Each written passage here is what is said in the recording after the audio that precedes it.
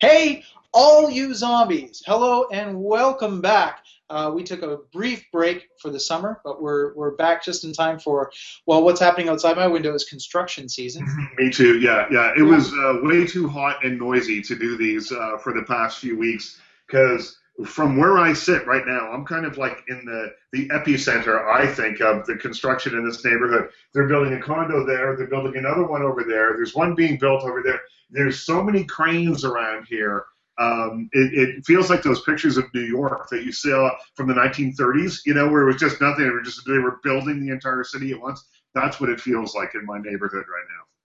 Well, and it's been a fantastic summer in terms of all the cool geek stuff that's happening. It's Geek Week on YouTube. It's also Shark Week. We're going to talk a little bit about that later on, and lots of cool things that are happening. My name, by the way, is Chris Abel, and my cohort over there is Mr. Richard Krause. Nice to see you. Nice to be back. The Let's talk about The Conjuring a little bit.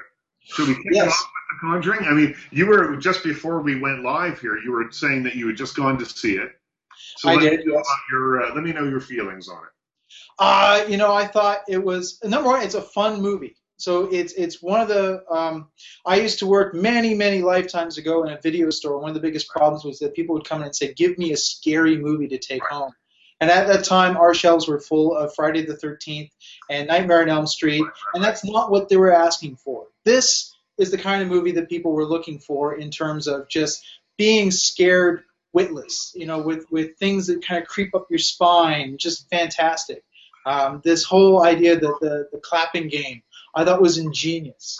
Well, there you see part of that in the ad, and so essentially what the story is, there's a young couple. They've got a whole bunch of kids. There's three or four girls in the family, and they move out to the country. They leave the city. They're going to start afresh in a new place, which is the beginning of so many horror movies. So it's like fresh-faced family, like Yahoo! We're going to get this going.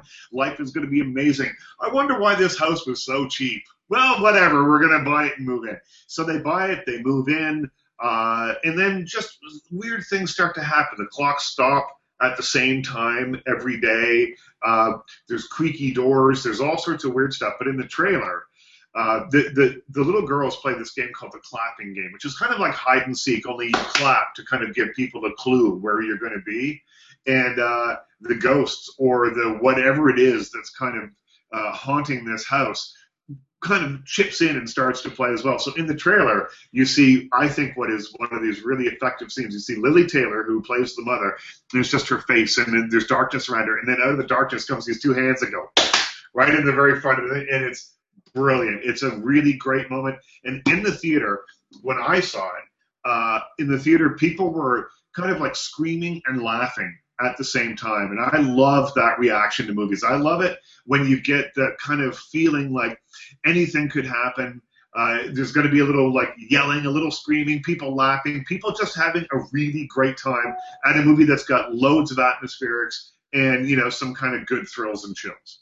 Yeah, it's there are some movies that are very good at giving you boo scares, or maybe they've come up with a creative serial killer or something like that, but they're not really well constructed in terms of how things are shot, how things are edited. I thought The Conjuring was brilliant in terms of always giving you that vision of the frame of the camera, where you're looking, and knowing that there's something sort of hiding behind here or sneaking up behind there, and then the audio constantly, Yeah. hearing giggling off in the background. I thought that was really effective, very ingenious. Well, James Wan is the director, and he directed the first, or co-directed the first Saw movie, created that franchise, and then stepped away from it. I think he was an executive producer on the 400 sequels that came afterwards. But other than that, he's made a number of movies, like Insidious, that are just they're these creepy movies that kind of sneak up on you a little bit. They're just atmospheric. They're creepy. They're not bloods and guts and slashers and Freddy and Jason and all that stuff. They have characters that are more like this thing. Yeah. This is the creepy little doll from The Conjuring. Now the story is apparently based on a true story, and it's based on two ghost hunters or demonologists or whatever you want to call them, called Ed and Lorraine Warren. In the movie, they're played by Patrick Wilson and Vera Farmiga. And Vera Farmiga, you know, from Bates Motel and The Departed, lots of movies like that. And they were the people who investigated the Amityville Horror, the original story that kind of blew up and turned into the horror movies that we know there. The Haunting in Connecticut, another horror film that was based on one of their cases. And essentially, you know, when your house starts creaking and doors start slamming by themselves and lights are flashing on and up, you call the Warrens in just to see what's going on. And in this case, there's this creepy doll that is related to the story. And the doll is not, there's not a direct link. It's more the Warrens, I think, kind of bring the evil from the doll into the house or something, right? Because the doll story didn't really connect with the stuff that was happening in the house, but it was a main motif in the film. Yeah, that was a big discussion that me and my family had after we saw the film. Was like, you know, the doll's creepy, no doubt about it, and they were very effective in terms of having it in this room full of other, you know, trophies that had been collected. But it really didn't connect to the haunting that they were investigating, nor did it really mean much. I kind of felt like it was just something that was put there because maybe studios felt you needed that. You know, the Saw had its kind of, you know, mannequin doll kind of person that maybe that was something they wanted, or maybe he's trying to establish something for sequels. Well, see, that may well be. I mean, the Warrens, I think, would make a great kind of two central characters in a series of movies. I mean, keep in mind that The Conjuring, it came out 3 or 4 weeks ago now, and it's made a lot of money. It cost nothing to make, and it's made an awful lot of money. And I personally am a fan of kind of low budget, good, creepy, dirty little horror movies. And The Conjuring is one of those. And I can see spinning this off and, you know, making another movie about another case. And the thing that's brilliant about it, I think, is that the movies don't necessarily have to be particularly related. You might have an artifact like this doll that goes from movie to movie. Or you might have just the two characters, Ed and Lorraine. But you can move them on. You can put them in almost any situation, supernatural wise, you know. And I think it could be a good, as long as you do it right. You just don't, you know, blow the budget on special effects. Don't do all that stuff. Just, you know, slam some doors and, you know, have some creepy, you know, a movie projector that shows you the future. There's an idea you could use. But it's just something like that. That would be a cool series of movies that I would welcome that. Yeah, and I kind of got that feeling when they zoom into that trophy room of his that has all the different trophies from the different adventures that they had. It was kind of like, you know, Rod Serling's Night Gallery. Right? I was going to say the Night Gallery, yeah. Yeah, each one has its own story kind of behind it. I thought that was very great. You know, they had 3 different kind of mechanisms. They had the clapping game, they had the doll, very creepy, and then they had the music box. And although we've seen music boxes before, I thought they did a fantastic job with this one in terms of having the mirror. Well, music boxes are always creepy. Yeah. They pop just to see if some obvious. Yeah, well, there's a whole video here called Best Lullabies, the music box in horror movies on YouTube. So we'll put that up on the website so you can have a look. But yeah, you know, there's something that's I think creepy about something that's innocent, like a doll, but this doll has, you know, like blood-stained hands, it looks like, and there's something that's very creepy about you take something quite innocent and just put a little, you know, little spin to it, like, you know, frequently in horror movies when there is a music box and they open it up. And typically, when you open up a music box, a little ballerina or something pops up and spins around. The ballerina is usually broken or something like that. There's something that's just not quite right about it, you know? Yeah. Creepy.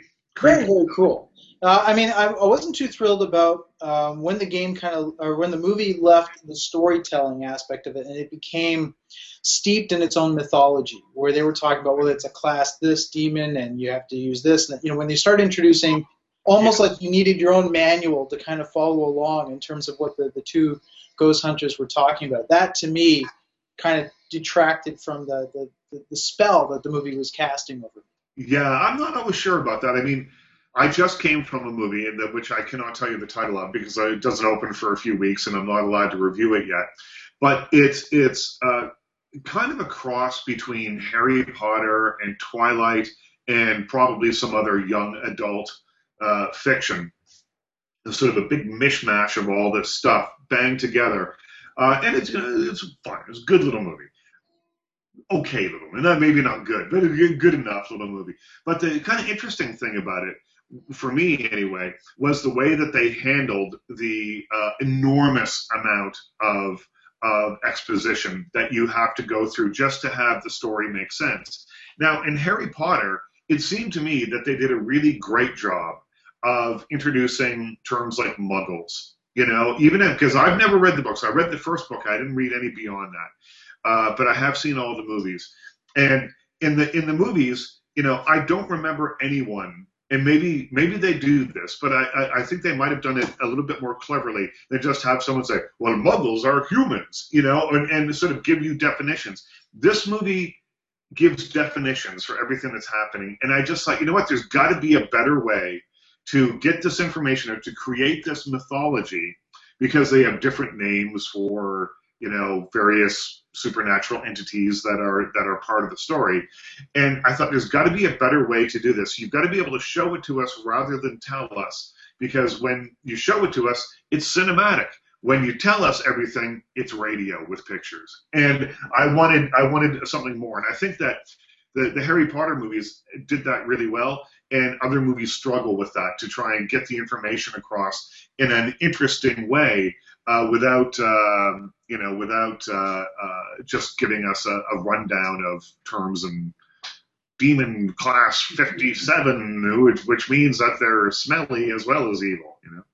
Well, let's take a moment and just show off the doll a little bit. Give me an idea of what kind of features of it. I love that this doll appeared after we saw the movie, unannounced. Yep. You had no idea.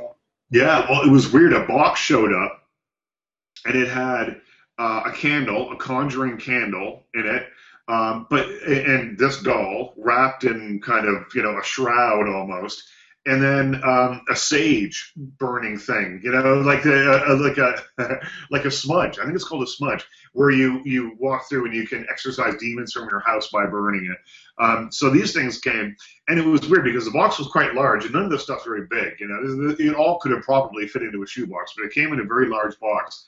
And when you open it up, the first thing that you notice, because everything's wrapped, is that it smells like really nothing you've smelled before. And it was that sage smudge that was in there that had a really kind of herby, overpowering kind of scent. And then I opened this up, and the PMC, my preferred movie companion, who lives here with me, you know, she said, you know, that cannot stay in the house. It's way too creepy to keep it in the house. And it's even creepier, you know, she's got like her hair braided and her stuff. And, you know, she kind of looks like a normal little doll you might see a little girl playing with, except that she's got scars on her face and stuff like that. And a little sign around her neck that says, "Miss me?" In kind of childlike scrawl. It says, "Miss me." And so I've had to keep it locked away here just so it doesn't come alive at night and terrorize us while we sleep. Keep it out of sight and out of mind. Yeah, absolutely, because it's you know, you get a lot of this kind of stuff. When you're a movie critic, you get a lot of this kind of stuff, and often I don't hang on to a lot of it, but this for some reason I haven't quite found it. I mean, I think because of what happened in the movie when they tried to get rid of it in the movie and it came back and terrorized them some more. I'm like, I don't know what to do with it. I don't know. Well, I mean, you're lucky that the PMC doesn't have a sixth sense of humor. Because that doll could end up moving around your apartment. Yes, it could. Or, like, you know, on the bed at night and that sort of thing, yeah. Yeah. Yeah. But it is a good movie. The Conjuring, you know, it's been a weird summer at the movies. And, you know, this kind of segues into something that I wanted to talk about, but I'll continue on with The Conjuring for a second. You know, so many movies, like, you know, starting with Iron Man 3, moving in, and I probably don't have these in the right order, but you get the idea. So Iron Man 3, Star Trek Into Darkness, Pacific Rim, which I loved, by the way, loved Pacific Rim, but it fits in with this sort of big, bombastic kind of summer thing that's been happening. Superman, Man of Steel, all that stuff. There have been so many huge movies that cost $200 million or 150+ million to make that I've really found kind of underwhelming. I'm not lumping Pacific Rim in there at all because I thought Pacific Rim, Good. that movie made me feel like a 12-year-old watching my first Godzilla movie. Like it was just so giddy and exciting for me. I loved it. But a lot of these movies just kind of felt the same. I thought, it was $200 million spent to create this movie, and they all seem to follow the same kind of pattern. And then in the last half an hour, it's just a big action sequence that will eventually the world will be saved, or there are enormously high stakes.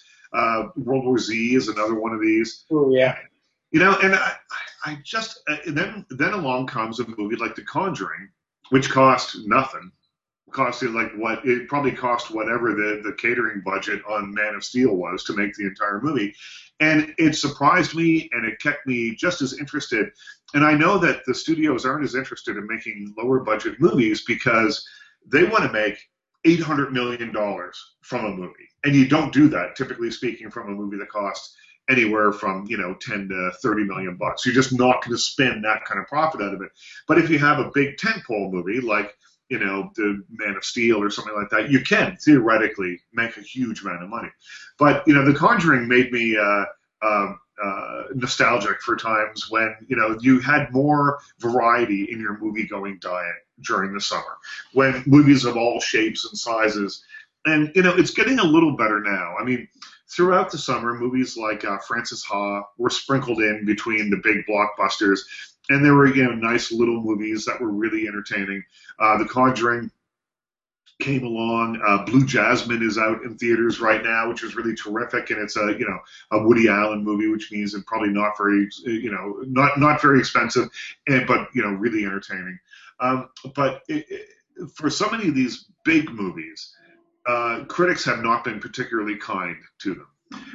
Lone Ranger in particular, I think, was one that was really, castigated by critics, except for me and a handful of others. I thought that The Lone Ranger was a wonky Western that sort of did what it set out to do and had some fun moments. But I was interested to see that Johnny Depp and Jerry Bruckheimer and Gore Verbinski and one of the other stars of the movie, Armie Hammer, have come out and in a European interview said, listen, the critics destroyed this movie. We made a good movie and the critics didn't like it and nobody went to see it as a result. Now, nobody went to see it, probably still made, $100 million. That's still a lot of money, but it costs so much money that, but the thing that has amused me about this is that the critics destroyed the movie. And I just don't feel that that's right. In my world, when this story broke on Saturday or Sunday, in my world, Twitter just lit up. They're like, oh my God, we actually do make a difference. People are like highly sarcastic, writing this. Because these big tentpole movies, I never feel really particularly like what I say about them is going to sway an awful lot of people one way or the other. Pacific Rim, I trumpeted for very loudly because I was so wildly entertained by it that I was on Twitter and I made my feelings known about that movie. But Man of Steel, which I gave a so-so review to, maybe it affected the box office 0.0000006.521% that I gave it a so-so review, but it's negligible. For these big movies, I don't think the critics mean an awful lot. For movies like Blue Jasmine and Frances Ha and Before Midnight, absolutely, we can make a difference. We can drum up an audience for that. But I just thought it was funny to see these guys who were able to raise, $200 million plus to make their movies, blaming the critics and not marketing and not the idea that you've made a Lone Ranger movie that has cannibalism in it, but yet it also has goofy humor that seems to be directed towards kids in it, but the kids really shouldn't be seeing the cannibalism, and it's a Lone Ranger character, and I'm 50 years old. I've never seen the Lone Ranger on television. Like the Lone Ranger wasn't even an issue. Like wasn't even that much of a popular culture hero for me, let alone kids that are going to likely to see a Disney movie. So blame all those decisions. Blame the decision to bring this back, blow the marketing, make a movie that didn't have a tone for either adults or kids, and then have a look in the mirror. Don't come coming after the critics saying that we destroyed the audience for your movie because maybe a little bit, but as I said, 0.0000065.2 and that's it. Well, we live in a modern age now where society, and especially audiences, are mobs. They're large crowds which have their own direction, their own way of reacting to things. It's really, really tough now to kind of anticipate what audiences will go for and not go for. So I don't think you can blame it so much on critics. Maybe it's the fact that it was a Western, and Westerns have not done well for a very long time. Yeah, people don't care about Westerns, I don't think. I mean, True Grit did okay, 310 to Yuma did okay, but, those movies also had big stars in them. This movie, Johnny Depp was, by far and away the most famous person, and Armie Hammer's in it as well. But it just seemed like a movie that marketing-wise, nobody really knew what it was. I mean, I think everybody knows the saying, "Hi ho, Silver," but I'm not sure that if you talk to a 12-year-old on the street, that he would know that it's the Lone Ranger saying, "Hi ho, Silver, right away," Yeah, and we're seeing a lot of it's really weird, but a lot of angst is very important these days. Audiences tend to react to that. There's a study that shows that over time, all the faces on Lego characters have been getting progressively angrier and angrier and angrier.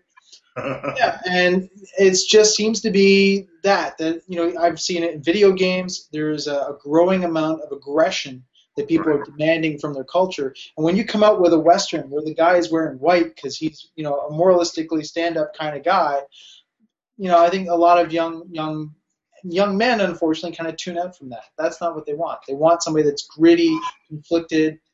Yeah, I mean, you certainly see that in the fanboy movies and fanboy and girl movies that the superhero films have become much more gritty. If you look at Superman, the Christopher Reeve Superman movies, they are corny. They're fun. I love those movies, but they are corny and they're a little bit over the top, and they're all about truth and the American way and all that kind of thing. Whereas Christopher Nolan's Batman certainly isn't. You've got a reformed alcoholic in Iron Man. You've got all those sort of things. So things are different. And when you have troubled times, you have troubled people, I guess, and people I guess want to see that reflected in their art somehow. I would be interested to see how a Superman like the Christopher Reeve Superman would do now, because I think people would like it. I think it would be different. I think people would sort of accept it and jump on board with it. I'm not sure how much more of Superman, snapping Zod's neck I need to see, because it for me doesn't fit what I think Superman is and what the character should be. And I think. I look at those movies and I just think, I wish that it was sometimes just like a little simpler, that these movies were a little simpler, and 90 minutes long would be nice too. Well, the interesting thing is that new characters, when people create new franchises that are built on angry, aggressive, angsty, those characters don't end up getting long sequels. We keep going back to the golden age of stories and characters and trying to make angst-ridden versions of them. Well, as it turns out, I mean, Batman versus Superman is coming, like it or not. I mean, people are excited about it. I hope it's good. I hope everything's good. That's my thing. I'm an internal. Yeah. I hope everything's good. I don't know, But they are, looking now. Henry Cavill will probably end up playing Superman in this movie, and so they're looking to cast Batman. And there's some interesting casting choices being thrown out there. Ryan Gosling is one of them.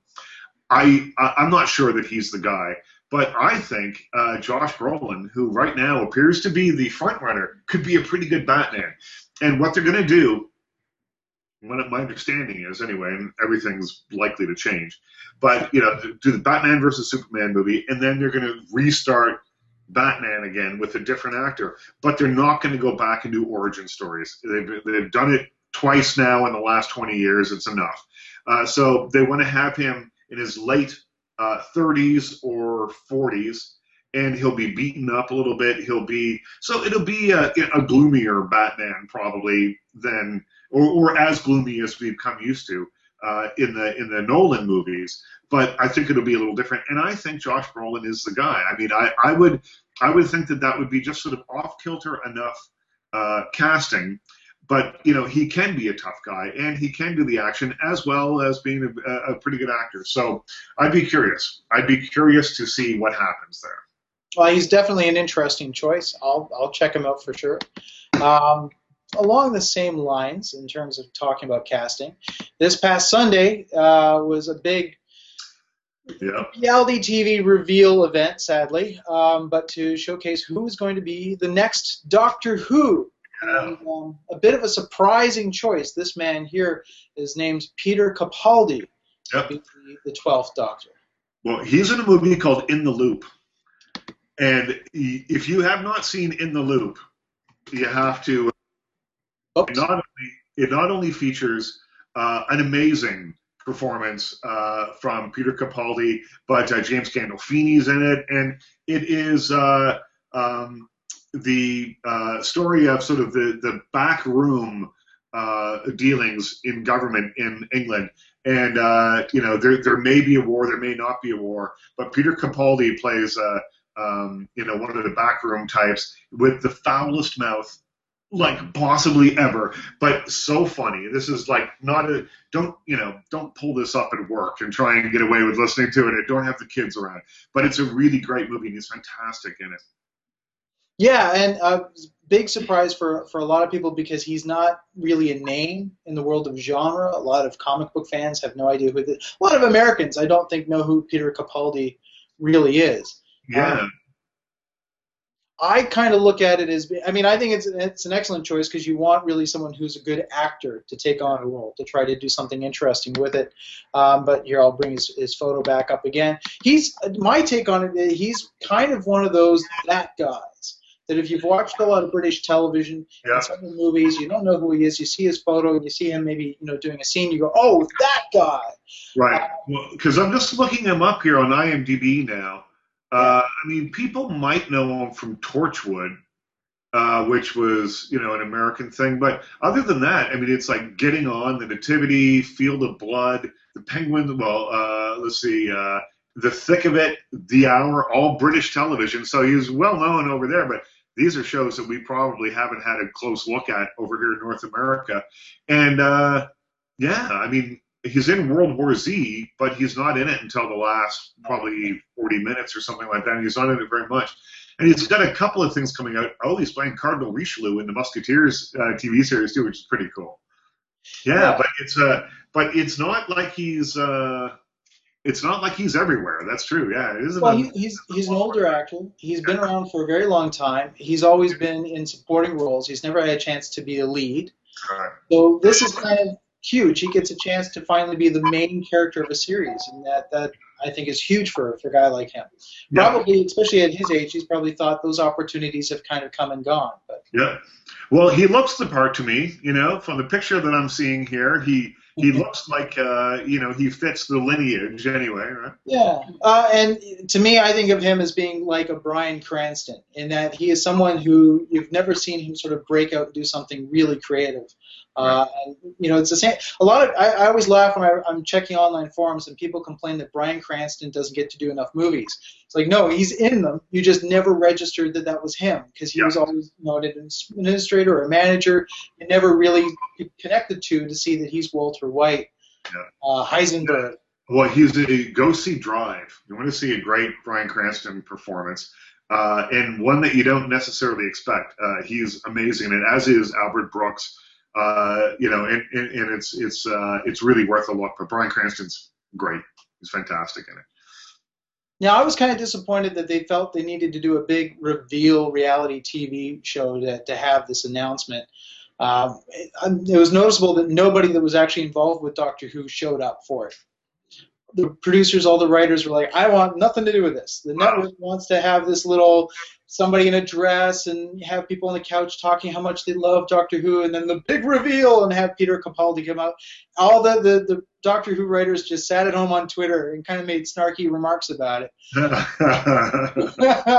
And so I thought that was kind of a funny kind of evolution of what's going on with television these days, that it's meant to be driven through announcements that people can talk about on Twitter and have the time to react to. Mark Gatiss, who's one of the writers on the show, said that he remembers that with Jon Pertwee, there was no warning at all. He didn't find out until it was literally on television that the character died. And for him, that was truly traumatic in a good way. It's like reading a book. You don't, what? What do you mean? Well, there's something that's kind of, old Hollywood about the whole thing. It used to be, 70 years ago when they were looking for whoever was going to play Scarlett O'Hara in a movie in Gone with the Wind, that they would do like a tour across the United States and audition women from every city, and they would have talent shows and, all that kind of stuff, and then give the part to Vivien Leigh because she was going to get it anyway. But they would make much more of a bigger deal about it to get sort of advanced word buzzing and churning a little bit. And I mean, with the internet now, Superman versus Batman. You just Google Superman plus Batman right now, and thousands of speculative articles will come up with people writing like, well, I think Josh Brolin would be fantastic, but only if he shaves his head. And, whatever. Like, there's just so much advanced word on everything now that a lot of it strikes me as being kind of meaningless. There's just so much speculation. So maybe the Doctor Who people thought, you know what, let's get some social media buzz about this. Let's keep it, front and center, the Doctor Who brand or name or whatever, front and center, but we'll control it. Yes. We'll really control this. Well, and it allows them, unfortunately, to apply the same formula that they have to all the other types of shows like there. That's the only complaint that I have, is that when you sit down, you feel like you're watching one of those live events for Big Brother or American Idol, and it's the same sort of setup, it's the same couch, it's the same types of hosts that are brought in, and the pacing and the editing, everything is the same, which sort of is disrespectful of the fact that Doctor Who has its own separate culture. It's a different demographic. I think far too often what we do, we always seem to want to pretend the audience is all one big same demographic, which is not. Well, maybe it's just as simple as that the idea is that, we have our loyalists, our Doctor Who loyalists. Now let's try and sort of, appeal to everybody else, and show that we are, that we're just like everybody else, and, dumb it down a little bit for the rest of the audience. I don't know. Maybe. Well, and that's why Peter Capaldi is an interesting choice, because they have made that effort when they brought Doctor Who back. They had Christopher Eccleston take the role. They wanted somebody who was younger.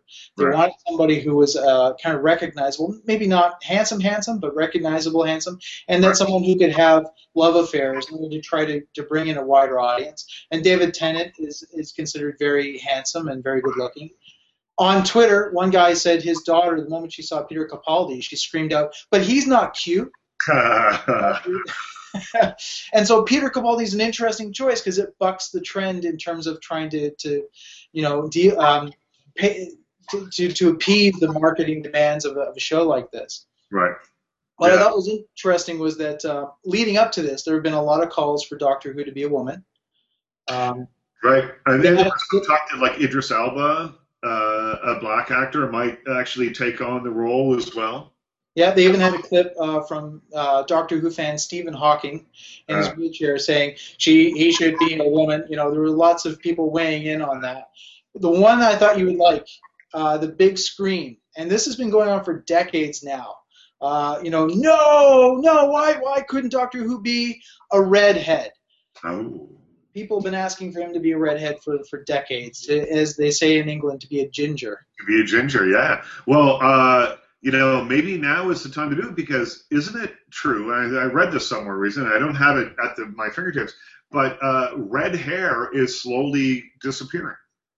There are less and less people born with red hair now than there were. Its lineage comes from sort of northerners. It comes from our ancestors that lived in the winter climate, but it doesn't survive if redheads start. You're right, having offspring, children with people with black hair. Right. My mother had red hair. My grandmother had red hair. My grandfather had red hair. My dad had black hair. So Right. perhaps it is disappearing. I hope not. Yeah. I'm just a redhead's going extinct is the name of an article here. Yeah. Maybe next time we'll discuss that. It's a long, very long article about maybe how they're going extinct. Cool. Well, I also wanted to talk about Shark Week. Oh yeah. Well, you start because I have a prop. I didn't know we were going to talk about this. I'll be right back. Hang on. All right. This week is, I think, the 26th year of Shark Week. It's been on for, man, a very, very long time. And, it has been getting progressively more sensational with each passing year. Last year, they had a big, huge mechanical shark on what looked like a kegger beach party. Right. They really have been trying to kind of grow the audience for this progressively every year. But this year has proven to be highly controversial. A lot of people have been very, very angry. And it has to do with the very first Shark Week special that they put out on Sunday night. Right. Because as it turned out, it was a hoax and mockumentary. Right. Well, I mean, with the success of Sharknado from a few weeks ago, and this is the prop I just went and got. This is a Sharktopus. This is a stuffed Sharktopus. See, so from here up, shark. From here down, octopus. One of my prized weirdo possessions, Sharktopus, right there. It's awesome. And yeah, Sharktopus and the doll. It's weird over here. It is. It's not right over here sometimes. But there's been so much talk about Sharknado, Sharktopus, all that kind of stuff that I can see where it had to, in some way, influence the programming of Shark Week a little bit. I mean, I can see some programmer going, well, I mean, people seem to enjoy these, so why not throw a little mockumentary on? So it's getting away from the science a little bit, I guess, right? Well, a lot. So, it's funny because you have all the people who love Sharknado are upset about Megalodon, which is the name of the show that was put on. Right. And the problem was, number one, they didn't tell anybody. So whereas Sharknado is obvious, it's Right. very honest. You know what you're seeing with Sharknado. Right. The moment you see the trailer and you see a tornado throwing sharks onto the land, you know exactly what you're in for, and that's okay. You figure this probably isn't real either. Yeah. That is unlikely to be real. Well, and it's coming from sci-fi, which is all about speculative fiction anyways. Yeah. Whereas Discovery Channel, it's their mandate is to be the world's highest quality non-fiction television channel. Yeah. But they showed this special without any kind of forewarning, any kind of disclaimer. And what ended up happening was it's a ridiculous documentary. It pretends that the prehistoric shark Megalodon, which is a dinosaur, Right. has somehow been spotted in today's oceans and that it attacked some ship and ate a bunch of people. Right. And they, announced at the beginning, we sent Discovery camera crews down to investigate this. Right. And apparently the camcorder was recovered, even though the ship went down to the ocean and all got wet. And it was the shaky cam, bunch of people on a boat. Oh, no, we're being attacked, that kind of thing. And it progressively unspooled to become more and more ridiculous. They started to pull up old Nazi photographs of submarines and U-boats that had fins in the water that, they were trying to show that this thing has been around swimming alongside Nazi submarines. They brought out a cannon that would shoot chum into the water. It just became more and more ridiculous. But the problem is that they kept intercutting with interviews with people who had little scrolls on the bottom that said they were marine biologists. They talked to museum curators. The curators turned out to be real. I don't know if they were aware that they're in this documentary. But people... I see. So they're talking like you'd have a curator. I didn't see it. So you'd have a curator saying, well, the Megalodon did exist 100 million years ago, blah, blah, blah, blah, blah. And then cut into the mock documentary footage. Correct. See, that's sketchy. That is sketchy. Like, these things, there have been a number of documentaries that have come along. I mean, it's a form that's easy to to play around with. And there have been a number that have tried to pass themselves off as real, but typically they're found out early on and quickly. This Megalodon thing, I mean, I can see where someone maybe thought it would be a pretty good joke, but if it's played very seriously, I think it takes. I don't know. It doesn't seem. It seems like a real cheat to me. Yeah, well, and I mean, played seriously enough that people were Googling the names of the marine biologists and the shark experts that were in the thing to try to find out if they were real. They were Googling the historic events that were being duplicated in the documentary. There were footage that was being passed off as real that looked unbelievably photoshopped, where you'd have this big, large whale and then a fin sort of added in. It looked really, really bad. It was very, very cheesy. At the end of it, they threw a couple of disclaimers up on the screen that went by so fast, people actually had to go back, record the show, and pause the freeze frame just to be able to read the disclaimers. Right. Which said that any of the institutions included in the shot, any of the curators that were interviewed, have no knowledge and do not agree and do not support any of the information that's included in the documentary. So, well, do that.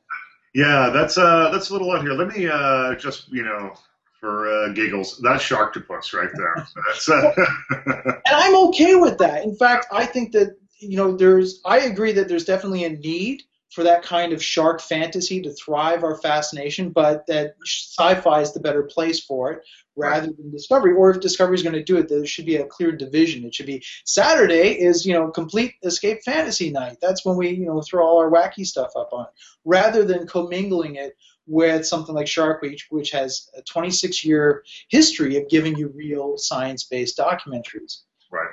But the moment that finished, their Facebook page, the Discovery Facebook page, immediately. Am I still there? You're still there. I can hear you. Okay. So immediately. But also, I can. Is the picture of Sharktopus still up on my side? It's still up on your website. Yeah. I've taken it down. So let's just see if I can really get that to go away. So we seem to be having a little bit of technical problems. Hopefully, this is all translating. But I'll tell you, there were over 1,000 comments that immediately hit the Discovery Facebook page from people who were really, really upset.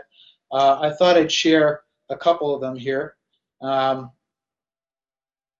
lot of the ones that bothered me were, well, here's one person that said, my generation had Jacques Cousteau, science, learning, discovery. Shame on you for passing fiction off as education. Huh. Yeah, I mean, can I just play devil's advocate for a minute and say, are people maybe taking this just a little bit too seriously and, not having fun with it? Well, I'll put it to this way. What an absolute shame. Discovery Channel tugged at my heartstrings for sharks and had me involved in believing for the first hour or so of the Megalodon mockumentary. Now I'm left feeling foolish and wasted my evening. Absolute garbage.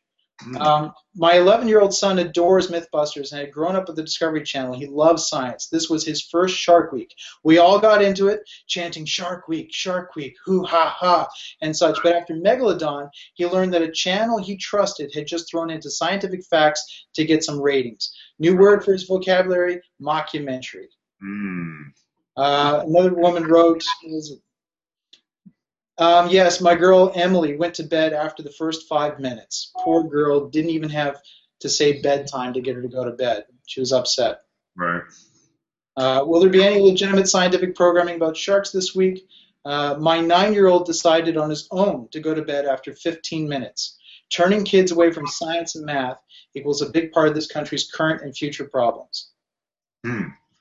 Well, I guess people weren't in on the joke, and it's too bad that they sort of handled it in the way that they did, because maybe had they been a little bit more upfront, they wouldn't be getting this kind of hate mail from people.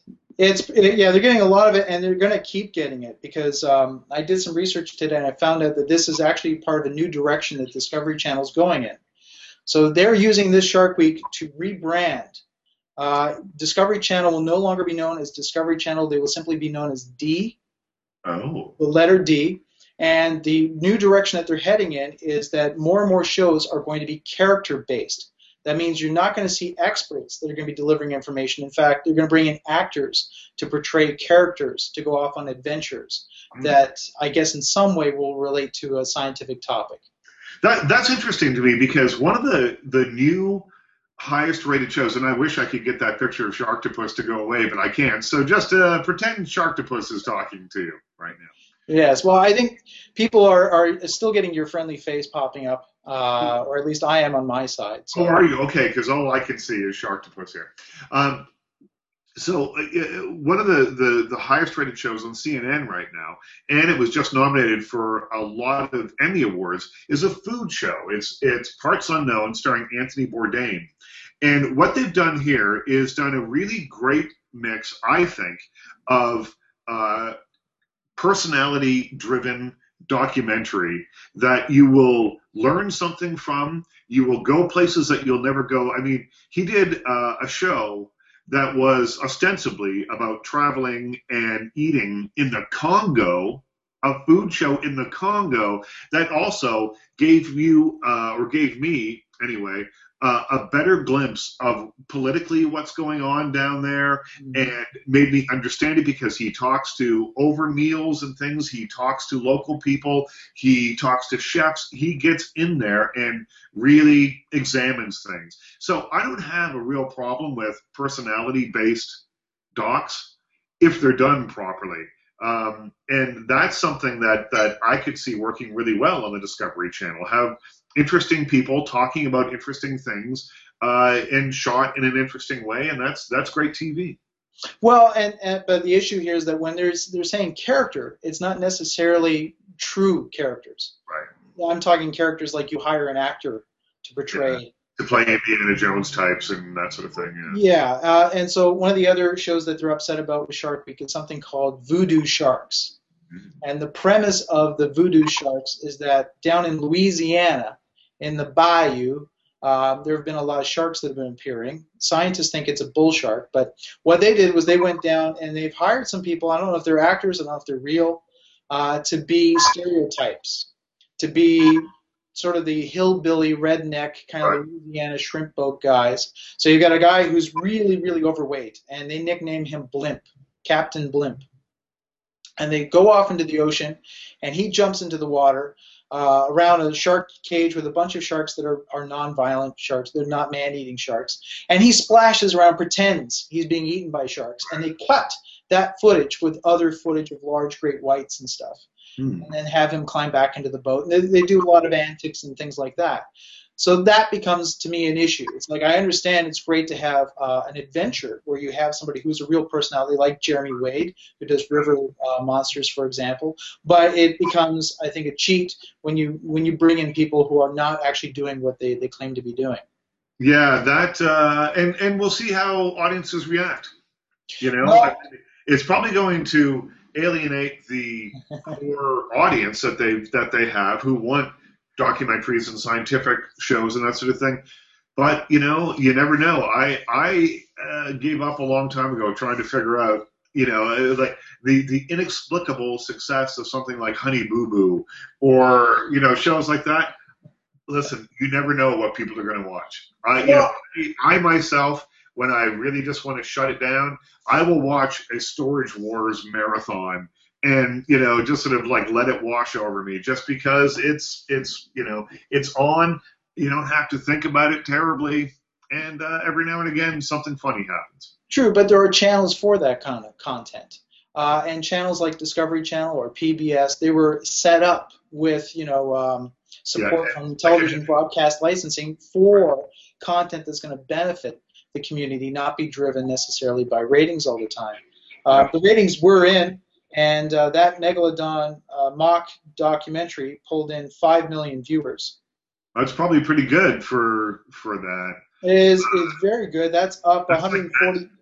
That's like Mad Men numbers. That's the kind of numbers that Mad Men gets. That's up 141% from what it was last year. So I know that they're probably celebrating over at Discovery. But I will point out that in England on the BBC, there was a medical presenter, Michael Mosley, who did an entire series that was about on the human body. Right. And his first episode pulled in 5 million viewers as well. And so it's not that they're getting numbers that you could not get with serious science documentaries. I'm only going to suggest that there's two different audiences there, though, between like an American Canadian audience versus an English audience that have fewer choices in England than we do in our 700 channel universe and that kind of thing. So it maybe that might be slightly skewed, I think. Right, but I do think there is an issue in terms of, number one, lying to your audience. You shouldn't be in that kind of a position. Discovery, to me, I also think it's disrespectful. I mean, Shark Week has been built on years of people willing to risk their lives to get the kind of footage that has made Shark Week famous. Lots of people coming forth to talk about the trauma. There was one of the most famous cases in Shark Week is a woman named Heather Pearson, who was the first person attacked by a great white on camera. Oh. And she lost her leg and came on Shark Week with an artificial leg and told her story. It was very traumatic. You could see that the years had not been kind. She'd put on a lot of weight. I had no doubt many sleepless nights, but had done her best to try to cope with the fact that her worst nightmare came to true. In Megalodon, they have a shot where they bring in a very beautiful amputee actress with a fake artificial leg to do her version of that same story. Right. Except she's much more happier about life. She seems to, she's got that I'm doing a movie, yay, kind of feel, and that to me kind of bugs the crap out of me because I think, in this business we ask so many people to donate their time and their resources in order for us to tell our stories, and then we turn around and it's a bit of a slap in the face, I think. Right. Well, let's hope that with that programming that they still have some of the stuff that they have traditionally shown that has grown the audience over the years. I hope so. It's progressively starting to deteriorate. There's less and less of it on the channel. I think we talked about this last year too. Yeah. Well, how there was less of it last year than there was the year before. One of the other series that they've just launched is called Moonshiners, and it's about, again, hillbilly style people who are. The show pretends to follow these people as they make moonshine, right, and sell it through a bait tackle shop. Of course, moonshine is illegal. Yeah. And the local police in the area where they shoot has been forced to release a press release saying, no, they are not creating moonshine. If they did, we would go in and arrest them. And apparently law enforcement has been leaning on Discovery Channel to put up a disclaimer that says this is dramatic fiction. It is not real. These guys are not actually making moonshine.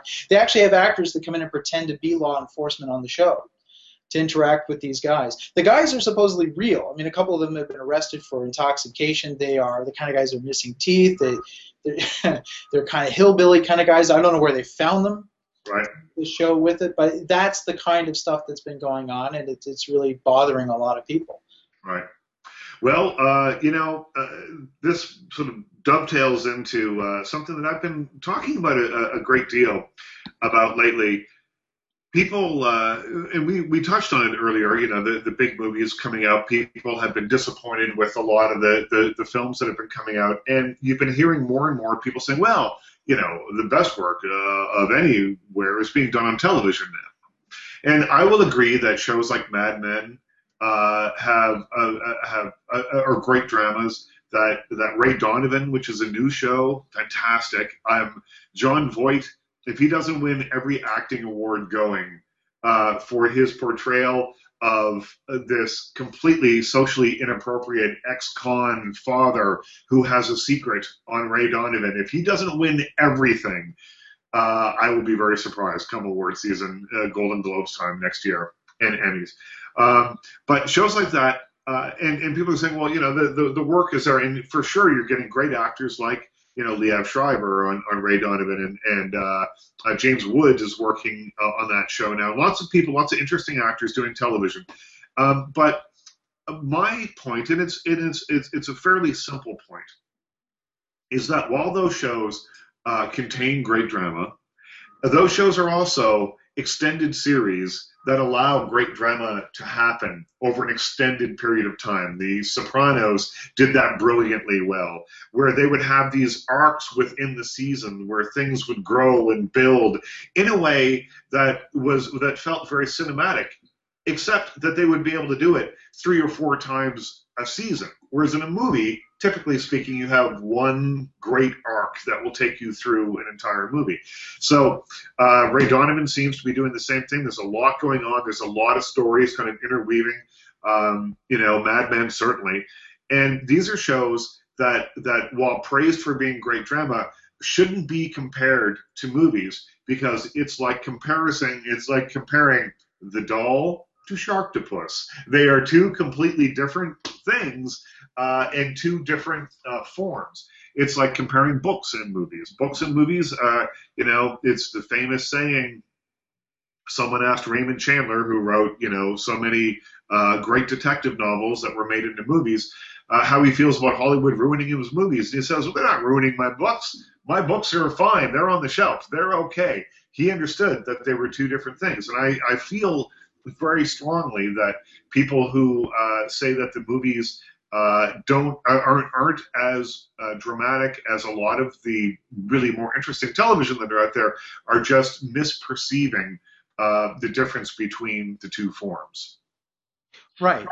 Yeah, and I think what they're picking up on is that I think part of it is that the pendulum has kind of swung. That there was an attitude earlier that television wasn't as good as movies. Yeah. And what we're now picking up on is that television has finally started to adopt some of the qualities that people have loved about movies.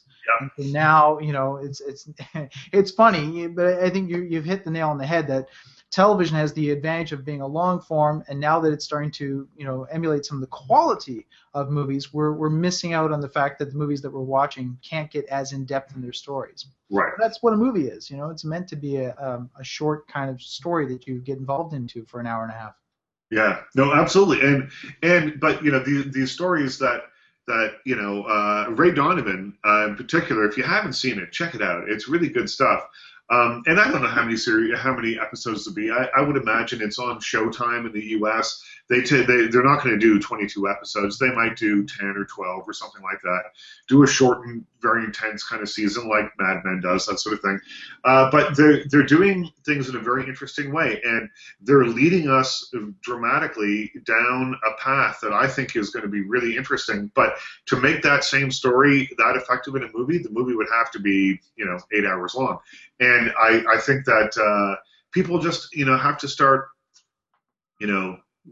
perceiving things. I mean, I guess now more and more people are watching movies at home or on their computers, so the line between movies and television is a little blurred. But I'm just and I have nothing more to say about than that. But it just came up over the weekend. And I've been thinking about it a great deal. And they are two very different forms, and should be seen as such. I agree. I think you can compare good storytelling quality or craft, but you can't get too caught up in generalizations between the two forms. Yeah. Now, I'm sure you caught this story, and it made me happy because it's something we've actually talked about before here on Hey All You Zombies, right, which is the idea of lab-grown beef. I saw this. Yeah, this past weekend, I'm going to throw up an image here of a hamburger, but it's not the usual type of hamburger. Yeah. What you're seeing is a beef patty on a bun. There's some tomatoes and lettuce just behind it. And it is the first hamburger, and there was, I think, 3 or 4 that were made that actually came out of growing shoulder protein from a cow to grow a patty. So it didn't come from a slain or slaughtered cattle. It came out of a lab, and was presented to a bunch of food experts over the weekend to tuck in and try out. What do you think about this?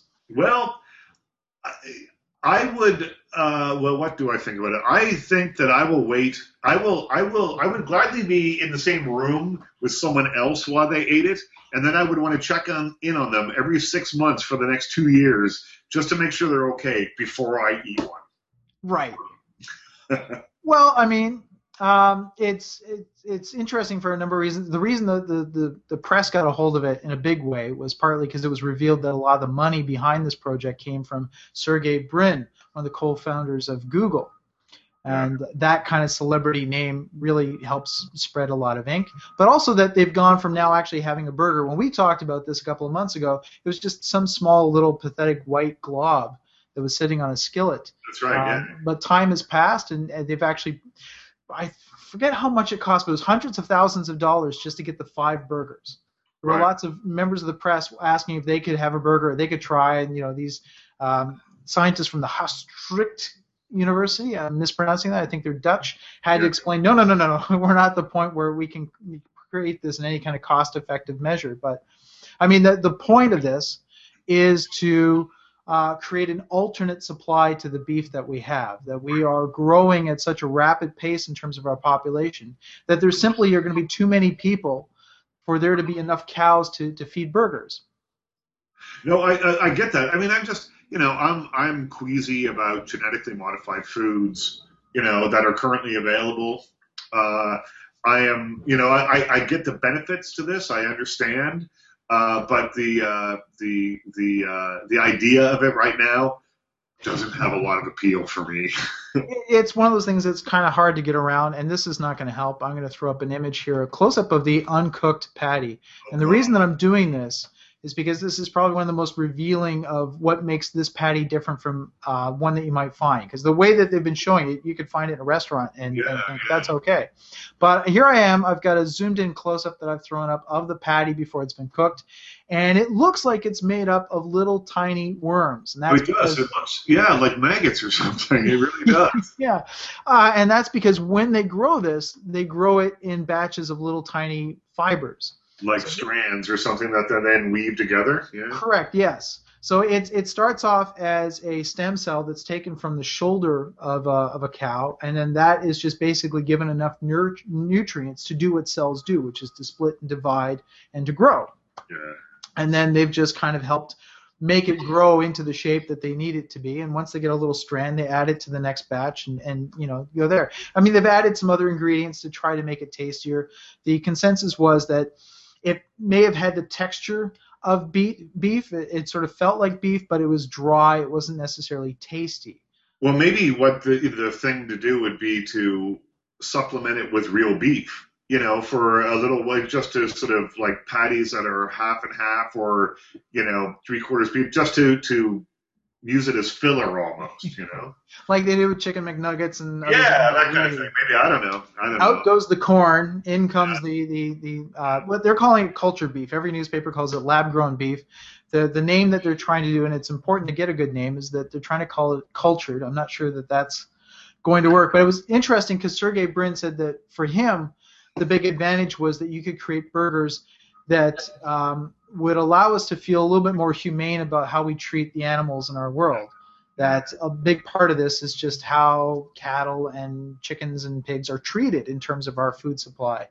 Well, I don't know. I mean, I think that's not going to be too appealing for the masses. I think trying to get across to people, it's like there won't be any more burgers for everybody. So you have to kind of go in this direction. The alternate thing to think about in terms of people trying to solve this problem has been to start trying to convince people to eat insects. Right. I've eaten some insects. Yeah.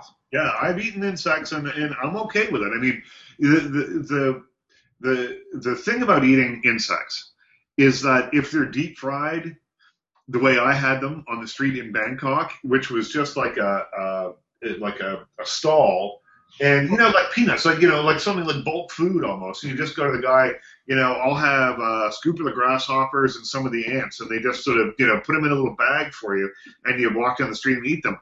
And I mean, as a North American who hadn't eaten a whole lot of bugs, knowingly anyway, it was weird because like the grasshoppers have legs on them and things like they are very much, they look very much like what they used to be.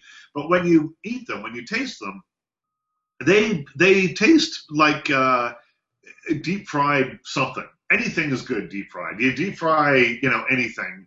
I mean, if you looked at a squid, you might not go, "Oh my God, that looks delicious," but you deep fry it and it's good. And so, a deep fried grasshopper wasn't such a bad thing.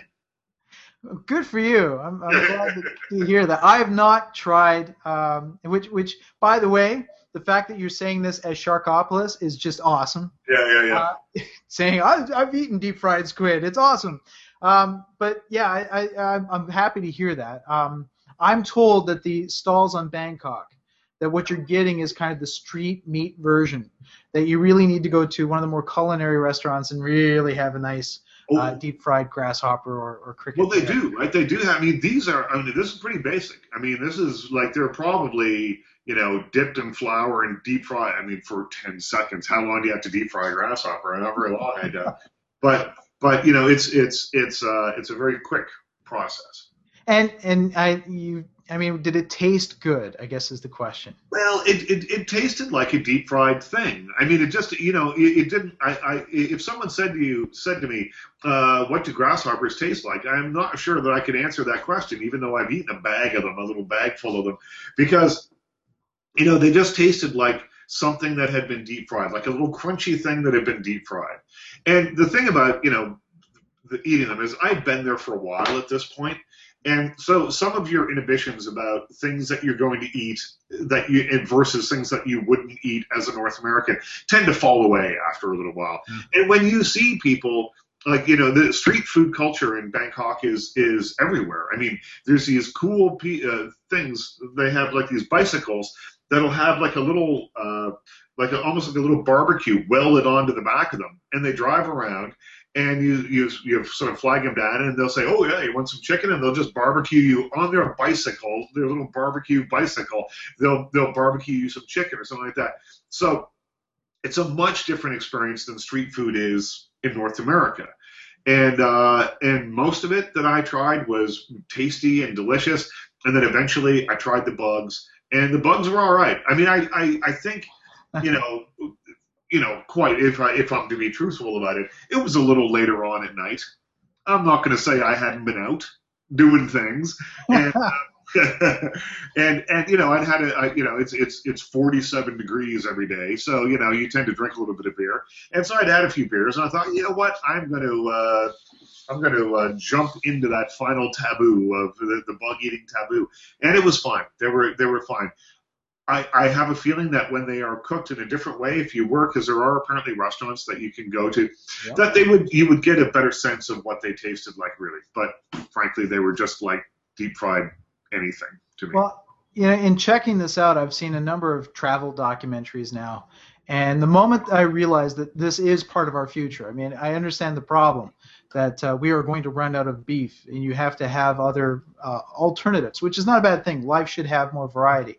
But I realized the insects were going to actually make it when I saw children eating them as if it was the most natural thing in the world. The one documentary I saw, the host went to a school, and at the school, what happens is the kids, each night, they go out into their gardens and into the parks, and they catch as many crickets as they can. Wow. And then when they go to school in the morning, they hand in their crickets to the teacher. And while they're in classes, the chef cooks all the crickets that have been brought in by the kids, and that becomes their lunch. That is real circle of life stuff, huh? That's like they're really sort of teaching the kids from it's locavore in the extreme. Yeah, and the amazing thing was that the guy who was hosting it thought for a moment that he was going to mess up, because he managed to finally get he had to wait all day. The kids finally go out for lunch. They sit down at the table. He has talked to the chef. He's followed the whole process. The bowls of crickets are being handed out. And then, the worst thing that you want as a television producer, off in the distance, he could hear an ice cream truck. Right. And he thought he was going to lose all the kids. And when only a few left, right, others actually went back for another bowl of crickets. You realize, oh wow, when you've got kids who are willing to choose crickets over ice cream, yeah, that's compelling. That says that there's something more, because kids, of course, don't have all the hang-ups that we have necessarily. That's something they learn later on. Yeah. So yeah, but you mentioned that there are restaurants that cook and prepare these things. There's a company called the Nordic Food Labs, right, and in particular, they spend a lot of time cooking formic ants. And I'm interested in trying this because they say what happens is, you kill the ants by freezing them, and they kind of curl up into little balls. Right. And then once you've cooked them after they're frozen, they said the most amazing thing happens when you pop them in your mouth. They immediately create this explosion of lime. What? Yeah, well, it's like lime? It's lime and lemony kind of flavor. It's the last thing you expect an ant is going to taste like. It's because they've got so much formic acid inside them, but it has this citrusy, lime-like taste, and it's an explosion of taste in your mouth. It's the most surprising thing. It's an explosion of ant taste in your mouth, which I don't know. It's that I don't know how you market that. Like the whole thing about marketing the synthetic beef, or not synthetic beef, but the Yeah. lab produced beef as cultured beef. I mean, that just brings to mind in my head ideas of cows spouting poetry. The cultured animals that these come from. I don't know. I think there's some marketing hurdles to get over before we're all jumping into this. Yeah, no. Well, I mean, the big example that's pointed out is raw fish. Yeah. We now eat sushi, and I remember when sushi was not big, when it was Well, still. people had like a weird attitude about it, like, oh my god, why would you get something raw? I mean, it just seemed like crazy. We have stoves for a reason. Well, up at Science North, which is a science center in Ontario, in Windsor, Ontario, they have an entire exhibit that's been put up there by Ripley's Believe It or Not. And one of the exhibits they have is a bug bistro, where you can go and tuck into a bunch of insect meals. And my favorite is the BLT sandwich, Oh. which is lightly fried bee larvae, sliced tomatoes, and lettuce on toast. Okay, I'm going to see if I can find a picture of that. Hang on. So, and they include on their app, which is unbelievable science, the recipe, which is you need bee larvae, 1 egg white, 1 teaspoon butter, 1 teaspoon of honey, of course, tomato, lettuce, slices of bread, mayonnaise, and 1 pinch of salt. Okay. I tell you, if you can get your own, you need to saute the bee larvae in butter with a little bit of salt, and you wait until they become golden brown and crispy looking. Then you Well, mix them with the egg and saute them with butter, and you bring them all together, and that ends up becoming the paste that you put on your sandwich. right.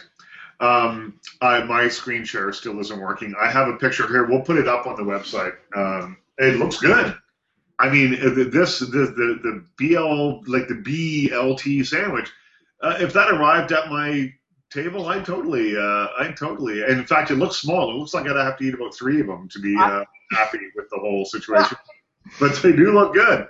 Yeah. No, I have to admit, I've been a lot more convinced towards eating or trying insects than I would have, say, a year ago. And I don't mean like on a dare or in that fear factor sense, but actually that, hey, at least compared to lab-grown beef, you're talking about something that's natural.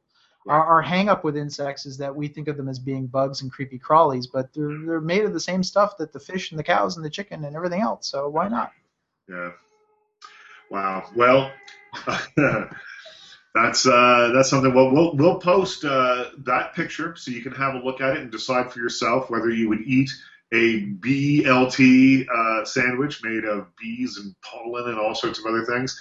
And then I've got a video here which I haven't looked at yet because I found it while we we're doing the show. I'm going to have a look at it, but it's creepy music boxes, and I think if it turns out the way I think it's gonna, we'll throw that up on the site as well. Well, that's fantastic. Well, I guess that's it. Did you have anything else you wanted to add? No, that's it. I mean, between dolls and Sharktopus, I think we've spread enough magic for enough podcast magic for 1 week. Yes, and I'm sorry that you seem to be having technical problems on your end, but at least you chose the right image of all the things we've thrown up on Hail You Zombies. I think Sharktopolis is probably the best one to represent your side of this. I'm happy to have that picture up. I just wish I had more control over it. Yeah. Well, thank you everyone who's been joining us. It's good to have you come back after the summer. If you have any thoughts and ideas, please go to our website, hailyouZombies.com. You can share them with us there. We're going to have links for all the things that we've mentioned in the show, plus images and videos that you can check out there. See you later. Bye.